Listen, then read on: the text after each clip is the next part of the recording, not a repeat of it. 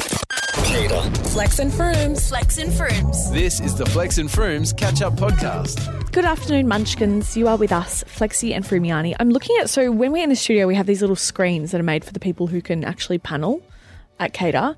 And it always has these random people coming up. It says, Balenciaga pies, love elephant Titanic. Must be some sort of game. Is that like, what do you call foxtrot speak? Police speak. What is it? Delta? Alpha Delta. Alpha? Alpha. Beta? No. It's not, is it? It's like Mary, onion, Ted? xylophone. Harry? Let's continue. Okay, guys. So the other day, I'm on the phone to my mum, going for a little trot along the beach. Which PSA, call your mum. Yeah, provided it's going to make you happy. Maybe if it's a bit more of a tense situation, it could be a weekly thing. Put a time cap on it. Maybe be in the car saying, "Oh, I got to my venue. Yeah, I gotta go. Yeah, bye. Gotta go." We're talking on the phone, and my mum, I feel, has recently discovered YouTube. Uh-oh. Yeah, so she's a big reader and often doesn't have a lot of spare time, but obviously she's somehow found herself with a bit more spare time. I'm out in Sydney, so, you know, she's got to fill her time somehow. She has started watching YouTube videos, namely about philosophy. She's really into that Obsessed. stuff. She would call herself an atheist. Okay. So I think she's like always been interested in Richard Dawkins and all those folks, like laps it up. Anyway, she has now been looking at videos on YouTube about AI. She's talking on the phone to me and she's so sure. She's like, AI is going to take over the world. Yeah. And it's going to solve the climate crisis. I said, yes, Queen. I'll still be doing my little, you know, do your bits and pieces sponsored here. posts with some environmental places because it's great. But she seems so convinced that our lives are going to completely change, possibly by the year 2040 was kind of the approach of it. And change in what way? We don't know if it'll be good or if it'll be bad, but it will change in such an exponential way that our human brains cannot even fathom. So I'm thinking, I've got to learn more about this. Goes to the back of my mind, go on Instagram, bit of a scroll, and I come across a page called Wait But Why. If you're listening, wait. I thought you told us about Wait By What. I did. Okay. But they came up on my feed again. Oh, got it. And something came up about AI. And I think, what is this about? So I go to click on his page, go to the website, Wait But Why. Definitely check it out, guys. There's this American guy called Tim Urban. He explains in layman's terms massive things like evolution, concepts of evolution, does like really rudimentary graphs that are stick figures. Economics, overpopulation. All of it. But it's always kind of, he's got like a cheeky blog-esque style type of writing. It's not dense. Digestible. I once read one literally about evolution. I think it took me 3 hours of steady concentration reading. So he really pops his pussy.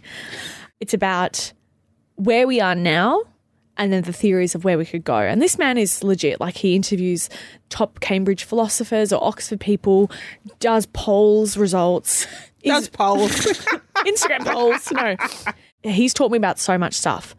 I sent it to my mum and my mum goes, oh, this is like, it's so true. I said it was written in 2015. She cannot believe it because she's gone down this rabbit hole of learning about AI. She's like, how did this man talk about this in 2015? And the whole point of the blog post is like, no one's talking about this. This is the biggest thing. This is the internet 2.0, but in a way that we cannot even fathom. And essentially what I learned from it is that if you see humanity as a graph right now and how we've kind of developed, we're going like in a straight line, like 45 degrees. 45 degrees up, right? And slowly computers have gone, it's kind of like a incremental, but it's like start from the bottom and then it's been a very slow curve. And right now where we are is almost where the curve of the computer hits the 45-degree angle, right? Yeah. So we're almost meeting. And what the AI kind of like researchers and futurists think is that once it hits the bit where it hits human intelligence, there's this thing of like law of acceleration where it'll just go zoom, zoom, zoom, zoom, zoom. Yeah. And so like the progress of 10 years will then become 5 years, but 2.5. 1 minute and then suddenly a second, and now it's like a million times smarter than a human could ever be. Yeah. And for reference, like another thing. Freemie's taking off her jacket. She's getting so I'm excited. freaking out, guys. I'm freaking out. She said hoodies are off. Comprehension is open. We are Flex learning Mummy today. Hoodie as bought on Shopflex is off. Yep. And it was like, they will know things that we couldn't even fathom. Like, it's like, so the difference between us and a monkey in terms of brain, if you're looking on a staircase, is like they're one staircase below us, whereas the AI is like a million steps up. And this poses either an existential threat or a we live forever threat. Yeah. So it's possible that the AI will be like, yeet, peace out, because what also happens through history, what we've learnt, is that each species that's dominant dies off. Yeah. Kind of goes along the beam, then falls, goes along the beam, then falls. Which it looks like we're going that way a little bit, our guys. time is coming. With the climate crisis. We've talked about the doomsday clock. We have. We absolutely have. Whereas this could tip us off the beam in either way. It could tip us off the beam and, you know, kill us all, however they can do it. We don't even know how. Or it could tip us into living forever.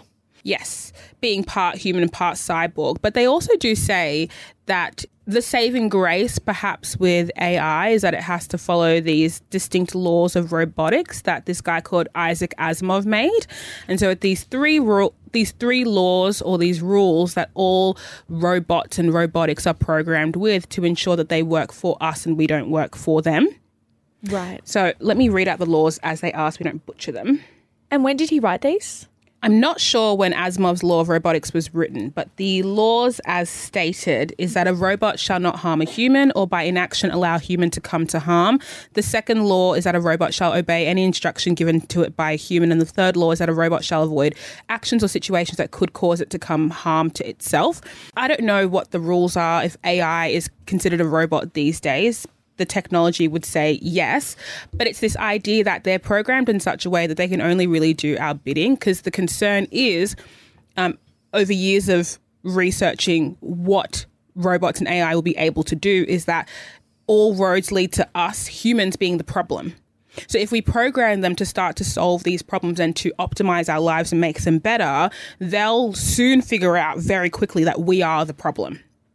Right. So if we're saying, well, we need to stop exacerbating climate change, they'll say, well, wait a second, who is exacerbating it? It's you people.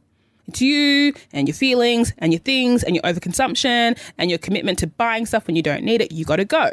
Or if we start to talk about harm, right? It's like this idea of robots can't harm us, but well, is that physical harm? Is that mental harm? Is it emotional harm? Are there loopholes? Can they make us want to harm each other and then kill us off that way? It's very fascinating. And we talked about ages ago now, before we went on break, about how we're on track or due for immortality by 2040 based on this futurist who has an 85% accuracy rate.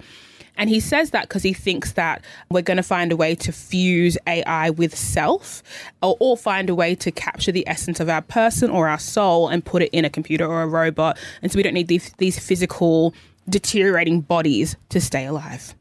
Cool. Oh, the Flex and Froom show. They do it all. They really do. That was quite concise. That's We're a little amazing. snippet. But guys, if you want to keep learning, I would say Wait But Why is a really good starter point. That's where I was at after about a year now of being on Cater talking about AI every single week. It's important to start with the building blocks. You've been listening to the Flex and Frooms Daily Podcast. For more, tune in to Cater on DAB or stream it on iHeartRadio.